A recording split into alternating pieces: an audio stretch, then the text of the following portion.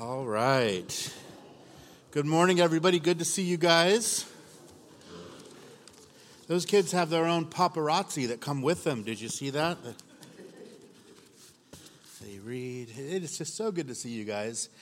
And, I know that Hannah already mentioned the Focus 2020, the Through the Bible, and I've been so blessed just starting out this new year. Of course, starting back on another course through the Bible. And I have to say, one of the things that's really ministering to me, of course, God's Word is ministering to me, but I have to say what's ministering to me equally is the comments that a lot of you guys are making. I'm in like 5 different groups, Actually, only in one of the groups am I checking off. One of the guys this morning told me I was 4 days behind in my reading, but I'm actually on schedule. I'm just not checking it off. But just seeing some of the things that you guys are posting and the way that the Spirit is ministering, it's really refreshing and just so very encouraging. So as she said, if you're not already in a group, we'd love you to join a group. There's a link right from the church website that you can jump in and just jump in on day, 5 or whatever it is. Make up the last days if you want to, or don't. Just jump in where we are and read with us. So turn this morning to 2 Kings. We're going to be in chapter 6 this morning. And just something that the Lord had sort of laid on my heart for the beginning of the new year. And hopefully it speaks to us. The excitement, of course, not only of a new year this year, but of a brand new decade, right? And a chance to change, a chance especially as we head into the 20s, right, to consider our vision, right? There will continue to be no shortage of clever references to, having 2020 vision for the year, or having a fresh vision, or having new vision, or a clear focus, or a refocus, and all those kinds of things. We see them in the media, we hear them, but I do like a lot of these references because I think that they remind us, especially as it comes to the things in the Spirit, of the importance of clear vision into that realm of the Spirit. And I think we all understand that there is a spiritual realm. I mean, the Bible, we read about powers, and we read about principalities, and we read about these battles that happen in the spiritual realm. But what's interesting is that we actually only get a few glimpses of it throughout the whole of the Scripture. And yet this morning, and this text is one of those times. And it's a passage where we get to see the unseen. And we get a glimpse at how the spiritual realm really participates and really interacts with our human realm. And we're going to look at a series of kind of strange miracles in the way that God was dealing with the northern kingdom of Israel. Now, how often, I think, for any of us here, it's so easy to be confused, right, about the things that we see happening around us, or the things that are happening directly to us. And we are confused because we're trying to understand the motives of people sometimes, whether it's our spouse, or maybe it's our boss, and maybe sometimes it's even ourselves. And we're stuck kind of wondering, why is it that I'm feeling like this? Why are we fighting about this thing? Or why can't I just seem to get through this issue in my life? And oftentimes we wonder why things happen the way that they do, and we wonder why things don't happen the way that they should have happened. And what we need to understand is that we really will never understand what's happening in our world or in our lives until we start to understand what's really behind all of those events. And that's the constant workings of a very faithful Father working in the unseen realms of the Spirit. And we need to understand that there is so often more than meets the eye that's really going on. And that's what we're going to see pictured today in the life of a pretty mysterious man from the pages of the Old Testament. So let's pray and just ask the Lord that he would show us some things this morning and really just bless our time in the Word. Father, we do thank you, Lord. We thank you for this new year. Lord, we thank you for the turn of the page of a calendar. And Lord, while these days are no different than the days were last week, Lord, there's a freshness and there's an anticipation, Lord. And that's the way we want to approach not just the year, Lord, but approach our relationship with you. And so we pray this morning, Lord, that you'd speak to us. Lord, that you truly would open our eyes, Lord, open the eyes of our hearts, that we would see you, Lord. Minister to us today, we pray, and we ask it in Jesus' name. Amen. So the prophet Elisha, right? He's a man who stood for the Lord in the midst of a very dark period in the history of the nation of Israel. And his name means God his salvation. And we know that Elisha first appears as a disciple of Elijah. And all of you Bible students, of course, know that Elisha then succeeded Elijah.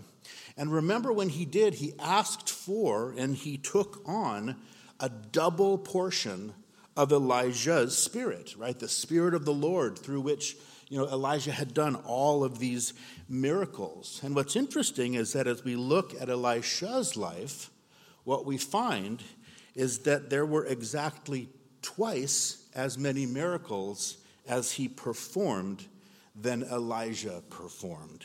And just this morning, in this one single chapter, we're going to look at several of these miracles. Some of them were performed kind of privately for God's people personally, we might say, and some were much more public. They were done on behalf of the nation collectively. But what I think is great is that in each of these cases, we see that here Elisha, as a servant of God, he's never at a loss to know the will of God or to exercise the power of God because he understands his God. And he understands the ways that God is working in the spiritual realm. We all are familiar with what Paul wrote to the Ephesians. In Ephesians chapter 6, he said that we do not wrestle against flesh and blood, but against principalities and against powers and against the rulers of the darkness of this age, against spiritual hosts of wickedness in the heavenly places. And that's precisely the truth we're going to see illustrated powerfully this morning. We're going to see it right away as we jump into the text. We have this kind of a strange account in the first 7 verses of the finding this lost axe head, or we might even say that they lost their cutting edge. It says there in verse 1 of 2 Kings chapter 6, it says that the sons of the prophets said to Elisha, "See now, the place where we dwell with you is too small for us. Please let us go to the Jordan, and let every man take a beam from there, and let us make there a place where we may dwell." And he answered, "Go." So here, basically, this is one of the prophet schools, right? The dorms there had become a little bit too small because the number of guys who wanted to be ministered to and trained by Elisha was growing. Now, this right off the bat is especially encouraging because what it reminds us is that even in the midst of what was then a spiritually bankrupt nation, right? We know that the current leadership, right, King Jehoram, we know that he wasn't walking with the Lord. We know that the people were far from the Lord, and yet we see that God still has his faithful servants who set themselves apart and want to serve and honor him. And I think that for us living here, when we do and where we do, this should be a huge encouragement. Amen? Because this area where we live, this beautiful Silicon Valley, is not the most godly place in our country. In fact, I think it still ranks as one of the 10 least churched areas in the nation. And yet, what a reminder that God always preserves himself a faithful remnant. And the fact is, we are part of that remnant. You look around in our area and there are not a lot of churches who are committed to the scriptures anymore. Churches aren't committed to their inerrancy or to their sufficiency. Certainly people aren't committed to building their lives on the truths of the scriptures. And we're part of a very small remnant left here that is. So we've been left, if you will, with this great responsibility just to remain faithful. But we can do it remembering, of course, that God is faithful and that God has placed each one of us sovereignly here. Why? Because he desperately loves all the people that live here. And he wants to use us, he wants to use that faithful remnant to reach out and to minister and to love them on his behalf. So back to Elisha, right? Elisha agrees to their plan. Look what it says in verse 3. It says, then one of them said, please consent to go with your servants. And he answered, I will go. So he went with them, and when they came to the Jordan, they cut down trees. Now, based on this clue, we can assume maybe this was the school that was located at Jericho, because they were here right near to the Jordan River where they went to get their wood. And notice right off the bat here, Elisha wasn't too busy to get right in there and get his hands dirty with the guys. And just another reminder for us that if you're a follower of God, you will never graduate from the school of service. Because as we've talked about before, it's by serving those around us that we actually increase our influence in their lives, and we're able to minister and to bless and to pour into them for the good of the kingdom. Never forgetting, of course, that the ministry is about the people.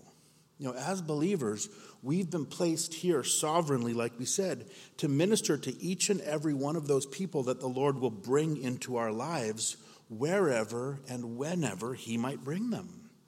And if you're anything like me, it's so easy to get so caught up in just doing those daily things as part of our lives that we miss out on those wonderful divine appointments that happen each and every day. Those appointments, those people that God brings into our path that we can encourage and that we can build up right in the midst of our everyday activities. Remember, it's not just during our spiritual times that the Lord can work, but this story is a great reminder. It's the perfect picture for our new year that God can and God will work through just the normal, everyday parts of our lives to give us opportunities to minister to people around us if we just keep ourselves available to be used. Remember, here's Elisha. He's running this school, right? No doubt he was a busy guy, and yet I think that he knew that his presence, his partnership, if you will, in this work would provide great opportunities to minister. And that's precisely what we're about to see. Because here he goes, right, together with them to begin this project. But it says in verse 5, as one was cutting down a tree, the iron axe head fell into the water. And he cried out and said, alas, master, for it was borrowed. So in the process of cutting down these trees, one of the guy's axe heads comes loose from its handle and flies into the river. So we might say that this guy just couldn't handle the situation, right? And he kind of lost his head, if you will. You guys with me at all? Lost his head. Especially, right, we see that the axe head was borrowed. And so the guy completely comes unglued, right, over the whole situation. He cries out to Elisha for help. It says in verse 6 that the man of God said, where did it fall? And he showed him the place. And so he cut off a stick, threw it in there, and he made the iron float. And therefore he said, pick it up for yourself. So he reached out his hand and took it. So once he'd kind of pinpointed the spot where they thought the axe head fell, Elisha does this weird thing. He throws a stick into the river and miraculously upfloats the iron axe head up to the surface. Now, how in the world did this happen? It happened miraculously, right? It's not overly complicated. It's not difficult to explain, except that this was a supernatural work of God, which, let's remember, that's what a miracle is. Those are the things that God does, and these are the things that God is still doing in lives today. There are things that are going to happen outside of the realm of natural explanation, and we need to be open to them. whether they're huge things or whether they're little things. This was a pretty private miracle, and yet it was miraculous nonetheless. And the fact is that God is in the habit of doing small miracles for individuals who are in distress and who are in need. And we can only imagine the way that this one little miracle encouraged this whole group of faithful followers, right? Encouraged them that their God was really alive and that he would be able to supernaturally provide for their needs. And understand the context here. In that day, so many of the Israelites had turned from the true God to the pagan god Baal, who was the god of provision, looking to him to provide their needs. And notice, not only would the Lord provide for their needs, but notice that he still wanted them to be actively participating in that work. Wouldn't it have been just as easy for God to have miraculously made the iron axe head appear in the man's hand? So why go through all this business with the stick and reaching down and throwing it in and pulling it out? Because God did what only he could do, but he still wanted men to do what they could do. We throw the stick in, he's the one that makes the iron float. We simply need to have the faith to throw the stick, right? And understand that what was happening here, there was a spiritual exchange that took place here when Elisha did his part and then God did his part. And as a result, all of these other students were greatly encouraged. Because it was a sign of what we need to remember, that God is working in the unseen, even in the little things. You know, God certainly is interested in the personal needs of his people. And he's especially, I think, interested in those little matters that are burdens to our hearts. And I think God he's just as concerned about a lost axe head as he is about matters of huge national importance, which we're going to see later in the chapter. But the point is that God is working supernaturally, and he's doing it in every facet of our lives. And he's wanting us to partner with him as we're willing and as we're able. And I think so often we can fall into that flawed thinking that our problem, or whatever our situation, that it's just too small to bother God with. Have you ever been there? Certainly we will pray for somebody who has cancer, and yet sometimes we're hesitant to pray about a cold, right? We'll pray for somebody's salvation, but we won't pray for their sinus infection or whatever it is. You know, remember Solomon said that it's the little foxes that ruin the vineyard.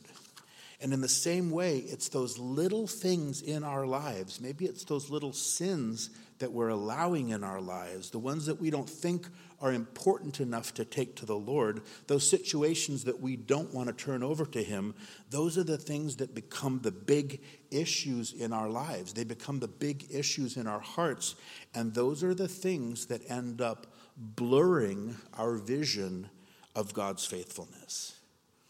I think that this incident, I think that the Lord is saying to you, I think that the Lord is reminding me, yes, I am concerned about each and every insignificant detail that you are facing. I want to work with you to make it better. You just need to ask me. James said that you do not have because what? Did you guys know that, or did you read that? Right? You do not have because you do not ask. And it's so easy to allow the enemy to isolate us from that care and that concern and that provision that God has for us. Paul wrote to the Romans, he asks this question. He says, "Who shall separate us from the love of Christ? Shall tribulation or distress or persecution or famine or nakedness or peril or sword?" And then he answers his own question. He says what? That in all these things we are more than conquerors through him who loved us. For I am persuaded that neither death, nor life, nor angels, nor principalities, nor powers, nor things present, nor things to come, nor height, nor depth, nor any other created thing shall be able to separate us from the love of God, which is in Christ Jesus our Lord. That's what we need to remember this year. Right, as we sharpen up our vision. God has numbered the hairs on our heads, and he is concerned with every detail and every aspect of our lives, just as he's concerned with big national issues. Right? That's what we're going to see as our text turns next from that account of the floating axe head to now Elisha capturing these Syrian invaders. Now keep in mind, in the history of Israel, their neighbors, Syria, were sometimes at war with them and sometimes at peace, especially during Elisha's ministry. And at this point in time, we find that the Syrians are making these little sort of commando raids in and out of Israel, right, stealing their stuff. It says in verse 8 that the king of Syria was making war against Israel, and he took counsel with his servants, saying, "My camp will be in such and such a place." So in preparation for another one of these raids, the Syrian king, Ben-Hadad at the time, he had planned to pitch his camp sort of on the border of Israel, and from there he could unexpectedly strike. It says in verse 9 that the man of God, so that's Elisha, sent to the king of Israel, saying, "Beware that you do not pass this place, for the Syrians are coming down there." And then the king of Israel sent someone to the place of which the man of God had told him, and thus he warned him, and he was watchful there, not just once or twice.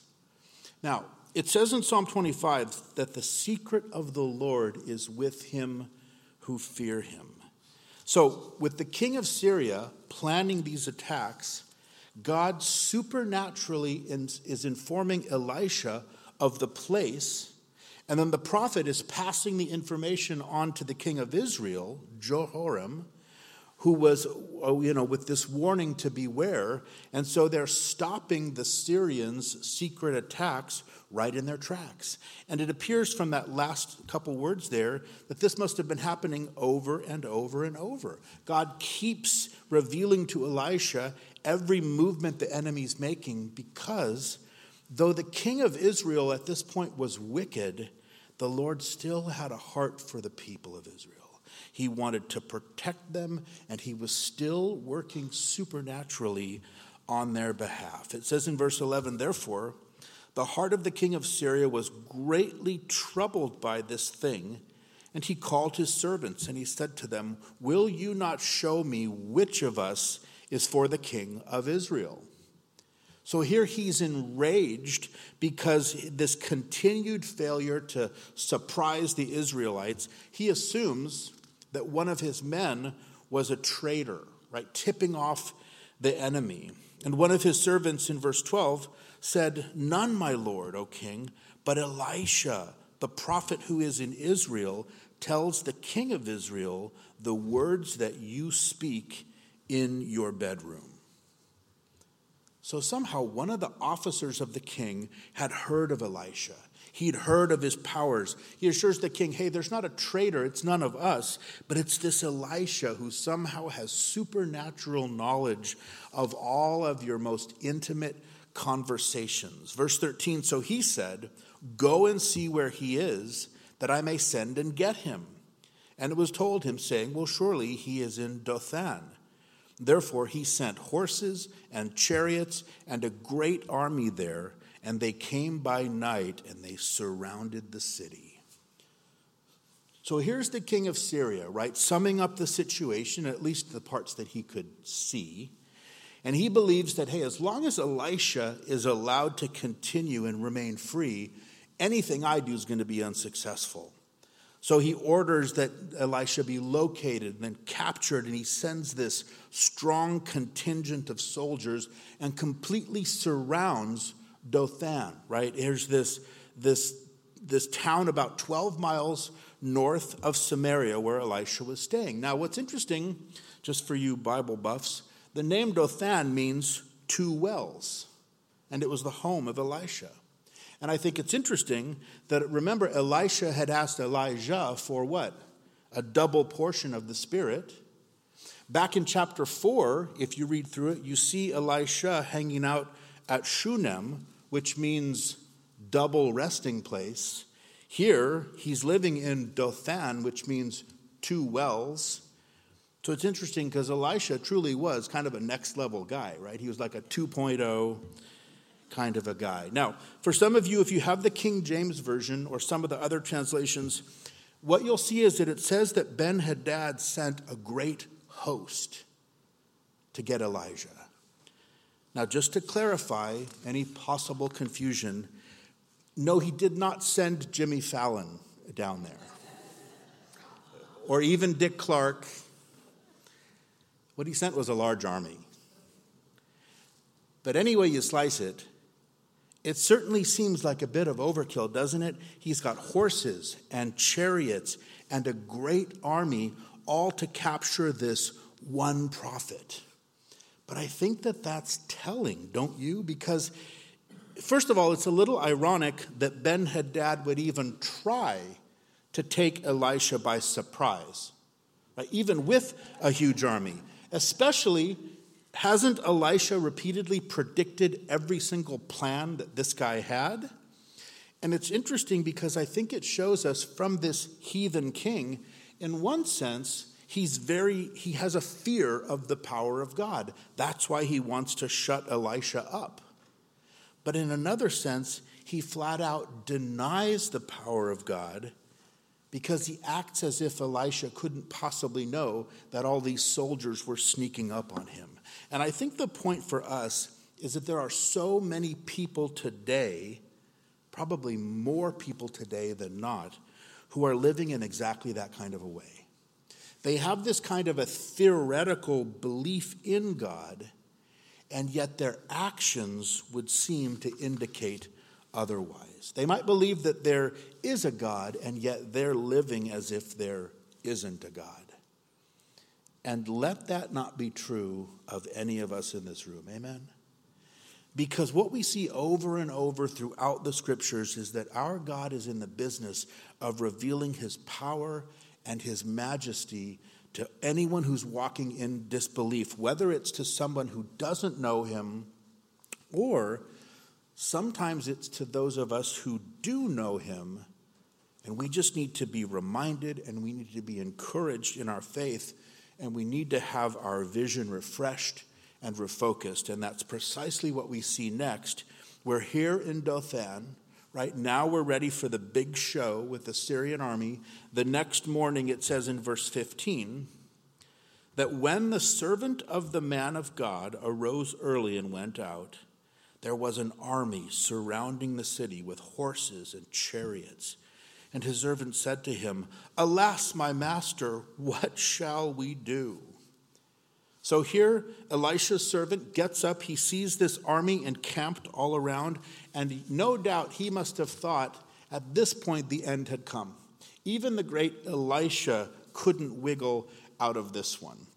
Now, stop again and think with me just for a minute, because I think it's kind of revealing.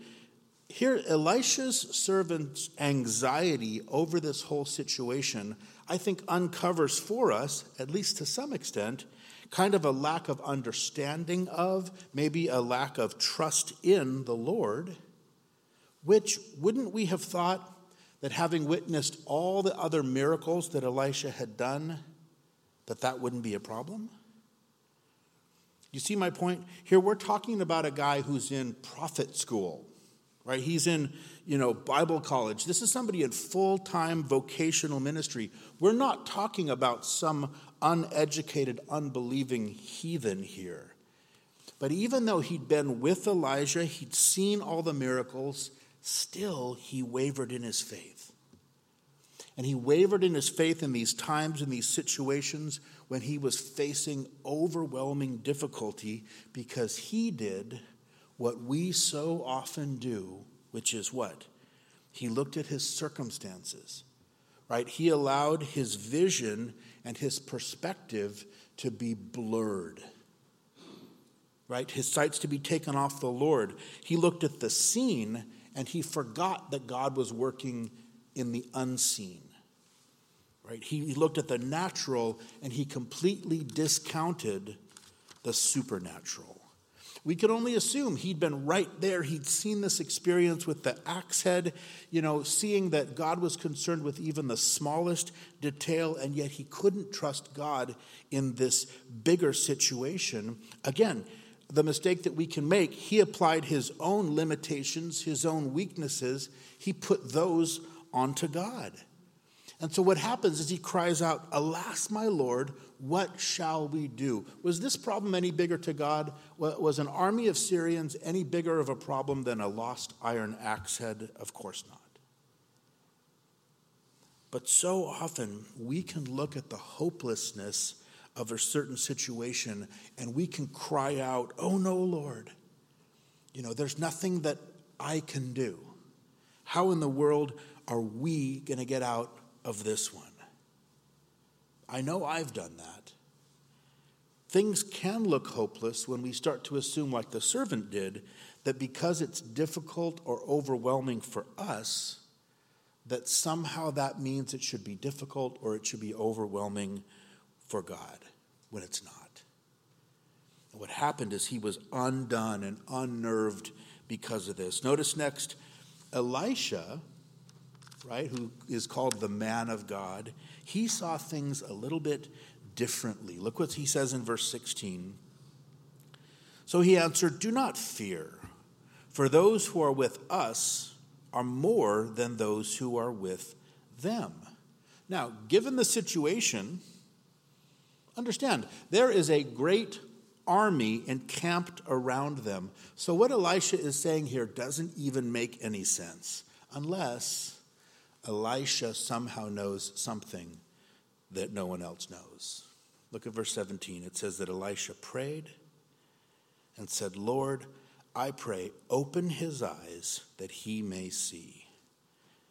Then the Lord opened the eyes of the young man, and he saw, and behold, the mountain was full of horses and chariots of fire all around Elisha. So verse 16, right, "Do not fear, for those who are with us are more than those who are with them." That is as true for us as Christians today as it was for Elisha and the servant on this day. Paul would again conclude that he says, if God be for us, who can be against us? And in order to show this to the servant, Elisha asks the Lord in verse 17 to open the servant's eyes to the spiritual reality that surrounded them. And then God gives the servant this ability to see into the normally unseen world of invisible spirits, right? Angels that are constantly present and ready to carry out God's plans to protect and to provide for his people, even in the face of what seemed to us to be the most overwhelming odds. So it's simple, but contrary to what the servant could see, the actual truth was that it was the Lord who had surrounded the armies of Syria. It was the Lord who was in complete control of the situation.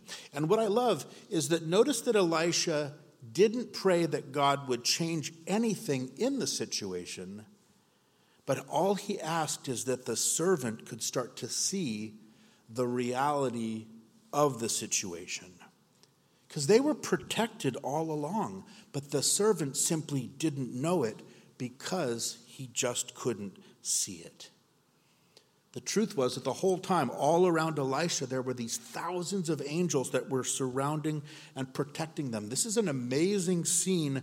It's an awesome glimpse into the reality of the supernatural.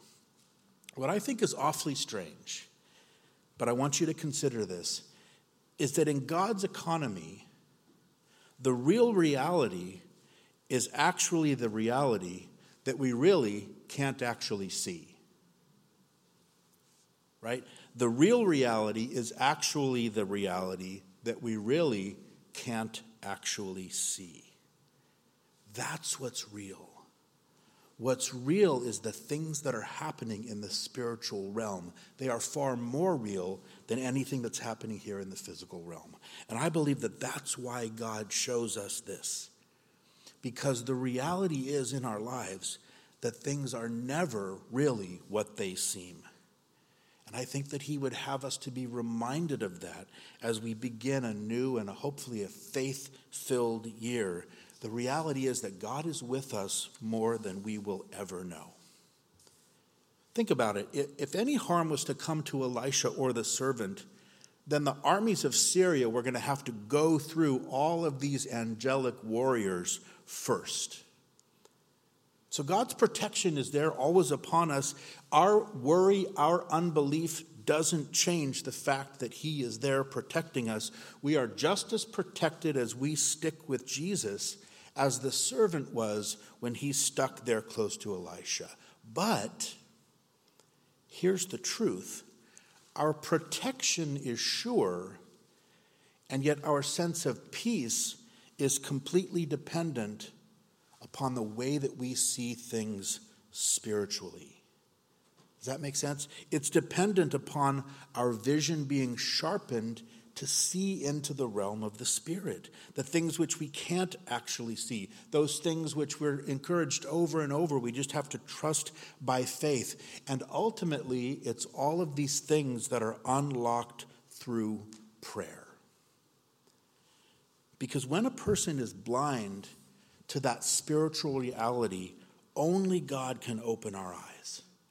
He can use words of someone to prompt it, and yet the work of spiritually opening eyes is a spiritual work, and prayer is always the key to that, right? To sharpening our spiritual vision, because it's prayer that opens our eyes and really allows us to be able to see beyond those obstacles that we think are right in front of us.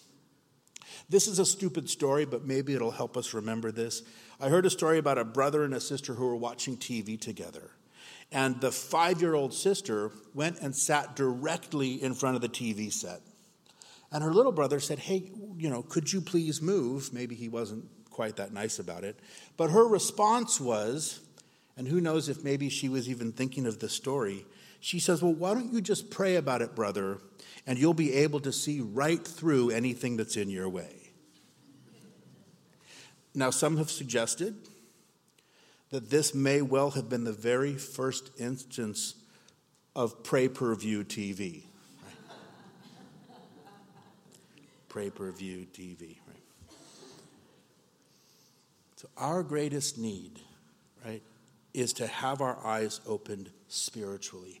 And the fact is that they are opened initially when we're saved, but there's a continual need to ask the Lord to give us this sense of increased spiritual vision and revelation. One of the great prayers that Paul prays for the Ephesians, he prays that the Lord of our God, Jesus Christ, the Father of glory, may give to you the spirit of wisdom and of revelation in the knowledge of him, that the eyes of your understanding being enlightened, that you may know what is the hope of his calling, what are the riches of the glory of his inheritance in the saints, and what is the exceeding greatness of his power towards us who believe, according to the working of his mighty power. What a great example of what we all need.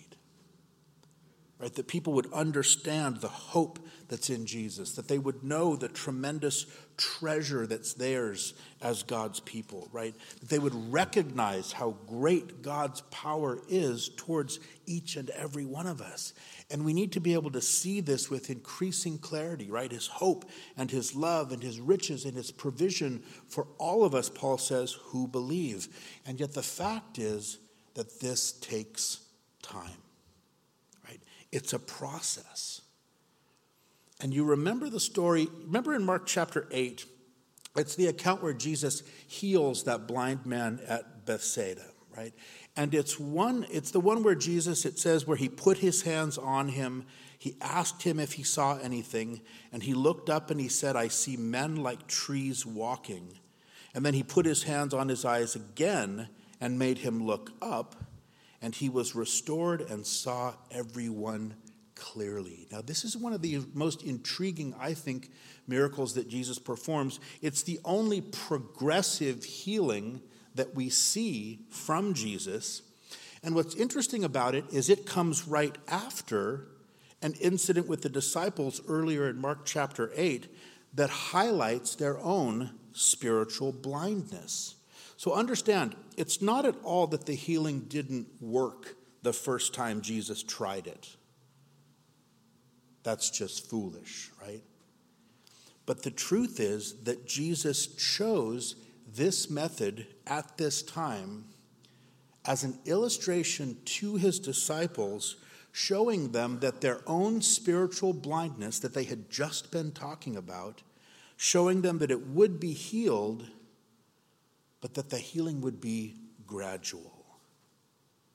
So you couldn't say after the first time Jesus touched the man, you couldn't say that he was still blind, but you also couldn't say that he was seeing clearly. And yet this is so typical of people when we first come to the Lord, right? We've been saved, but we still don't see everything clearly the way that the Lord would have us to see it. And what I love about this miracle is that we see that then there was this fresh touch of Jesus again and a shifting of the man's focus upward toward heaven, and then his vision became truly clear. And that is precisely what we need. And when we start to see that happen, right, when we start to see that our eyes, like the servants here, then we start to see our eyes opened not just to the presence of the spiritual realm, but really to the power of the armies of the Lord that are operating there.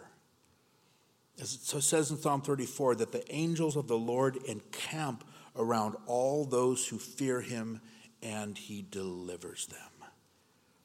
And I think that this text should be a great reminder to us of that truth, that the battle truly belongs to the Lord, and that his weapons are far superior to anything that the world can throw at us. Don't you think it's significant that what the servant saw there in the realm of the Spirit is that those hills all around Dothan, what did they have on them? They didn't have giants, they didn't have lions, they didn't have some sort of esoteric sort of representation of the power of God. But what did he see? He saw chariots. Remember, Elisha and the servant, they were surrounded by chariots that had been made by human strength. Right? Chariots of worldly power and man-made opposition. And yet what God provided in response to that, what declared his own power were these fantastic chariots of fire that must have made the iron chariots that the Syrians were driving look a little bit silly. Right? Paul said that though we walk in the flesh, we do not war according to the flesh, for the weapons of our warfare are not carnal, but they are mighty in God for pulling down strongholds, casting down arguments, and every high thing that exalts itself against the knowledge of God, bringing every thought into the captivity to the obedience of Christ. Always remember that.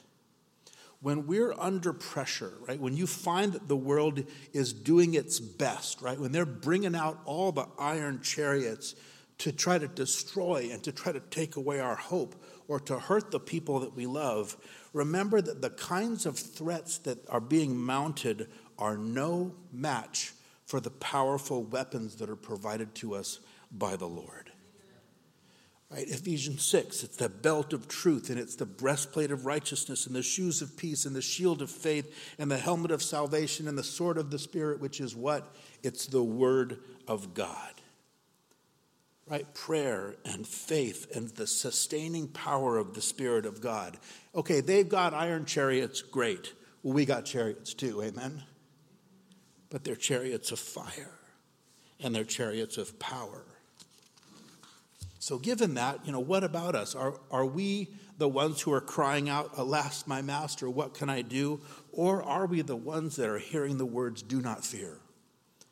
That those who are for you are greater than those who are against you. So let's continue to be asking the Lord to open our eyes to his truth, open our eyes to the presence in our lives so that we can increasingly start to see things clearly. And I just think that knowing these things, knowing that the servants of the Lord are there to protect us, knowing that God is working in areas that we can't see, knowing how mighty the weapons that are at our disposal are, that should encourage us and it should strengthen us in all of the personal battles as we're trying to walk by faith. Right? Walking by faith and not by sight, because eyes of faith understand the nearness of the presence of God, and eyes of faith trust even when they can't see a reason to trust. You know, as we're walking into this new year, remember, walking by faith is just a fancy way of saying that we should make our moment-by-moment decisions in our lives based on the invisible truths of the Lord rather than on the physical, visible things that we can see around us. And then we just need to trust that the Lord's going to work through these things that even we can't see just the way he promised he would. Now watch this. As we're going to finish up, they took away my clock, so I have actually no idea what time it is. Now I do, and I'm super late, but we're going to finish this up. Through the power, through the plan of the Lord, God's about to perform this awesome dual miracle through Elijah, and he's going to bring about this incredibly unexpected resolution. Look at verse 18. It says that when the Syrians came down to him, Elisha prayed to the Lord, and he said, "Strike this people, I pray, with blindness." And he struck them with blindness according to the word of Elisha. Now Elisha said to them, "This is not the way, nor is this the city. Follow me, and I will bring you to the man whom you seek." Exactly. But he led them, it says, to Samaria. Now, I don't know about you, but this to me sounds like the original Jedi mind trick. Doesn't it? Almost as if the soldiers that he's talking to, do you think that they repeated back to Elisha, "This is not the way, nor is this the city, we're awfully glad you're here," or whatever, Isn't it? So the Lord not only opens the eyes of Elisha's servant, now he blinds the eyes of the invaders as they were coming to take Elisha, which, by the way, is just a great reminder that if you're fighting against the Lord, you are always only going to end up in darkness and confusion and probably trapped, right, in enemy territory.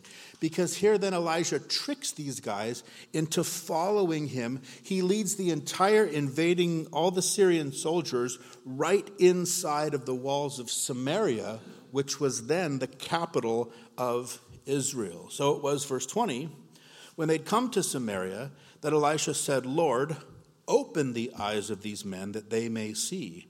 And the Lord opened their eyes, and they saw, and there they were inside Samaria.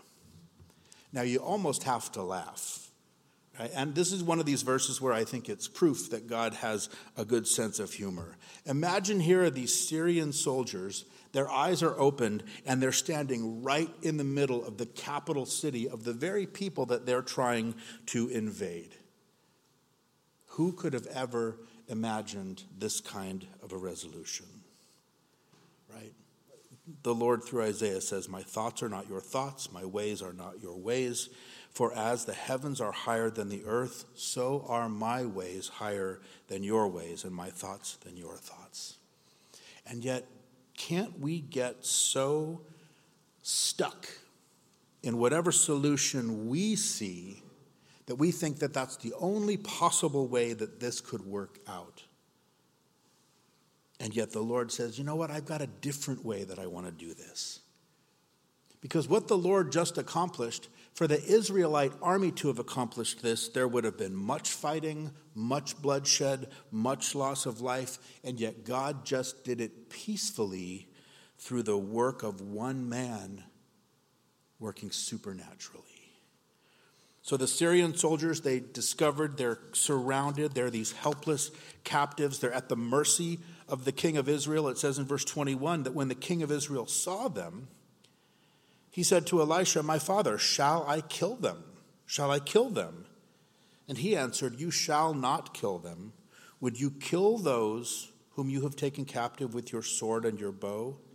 Set food and water before them, that they may eat and drink and go to their master." Then he prepared a great feast for them, and after they ate and drank, he sent them away, and they went to their master. And so the bands of Syrian raiders came no more into the land of Israel. Right? So here Elisha stops the king from killing these captives. God was the one who captured them, right? God was the one who was going to get the glory. Isn't it interesting? The king says, "Shall I kill them?" Elisha not only says, "No, don't kill them," but then he goes on to say that they should be cared for. They should be ministered to so that they could then be sent back, I think, to report to their own king about the kindness of Israel. Right? It would have made more sense for Elisha to say, "Yeah, let's execute these guys." But instead, what does he say in verse 20? He says, "Lord, open the eyes of these men that they may see." Remember, the way of God so often is not to destroy our enemies, but to win our enemies over and to open up their eyes. There's no time when the authority of God is more powerfully in play than when we reach out and love our enemies, than when we overcome evil with good, and when we're able to impart life rather than fighting back against the people who are threatening it, right? When we're able to actually bless those who are cursing us. Because remember, the soldiers here were not the real enemy. The real enemy, in whatever your present battle is not your husband. It's not your wife. The real enemy is not your parents or your family or your boss. The real enemy is not that friend who hurt you. It's not that Christian brother or sister that did something wrong to you. Remember, there is always more going on here than meets the eye. This is a spiritual battle. And understand that there's nothing the enemy likes to do more than take Christians and stir up strife and divide us and conquer. And Paul says that this battle won't be won by fighting with those around us. Right? He's not going to be won by fighting the things that we think we can see. It's not going to be won by fighting in the flesh with fleshly weapons.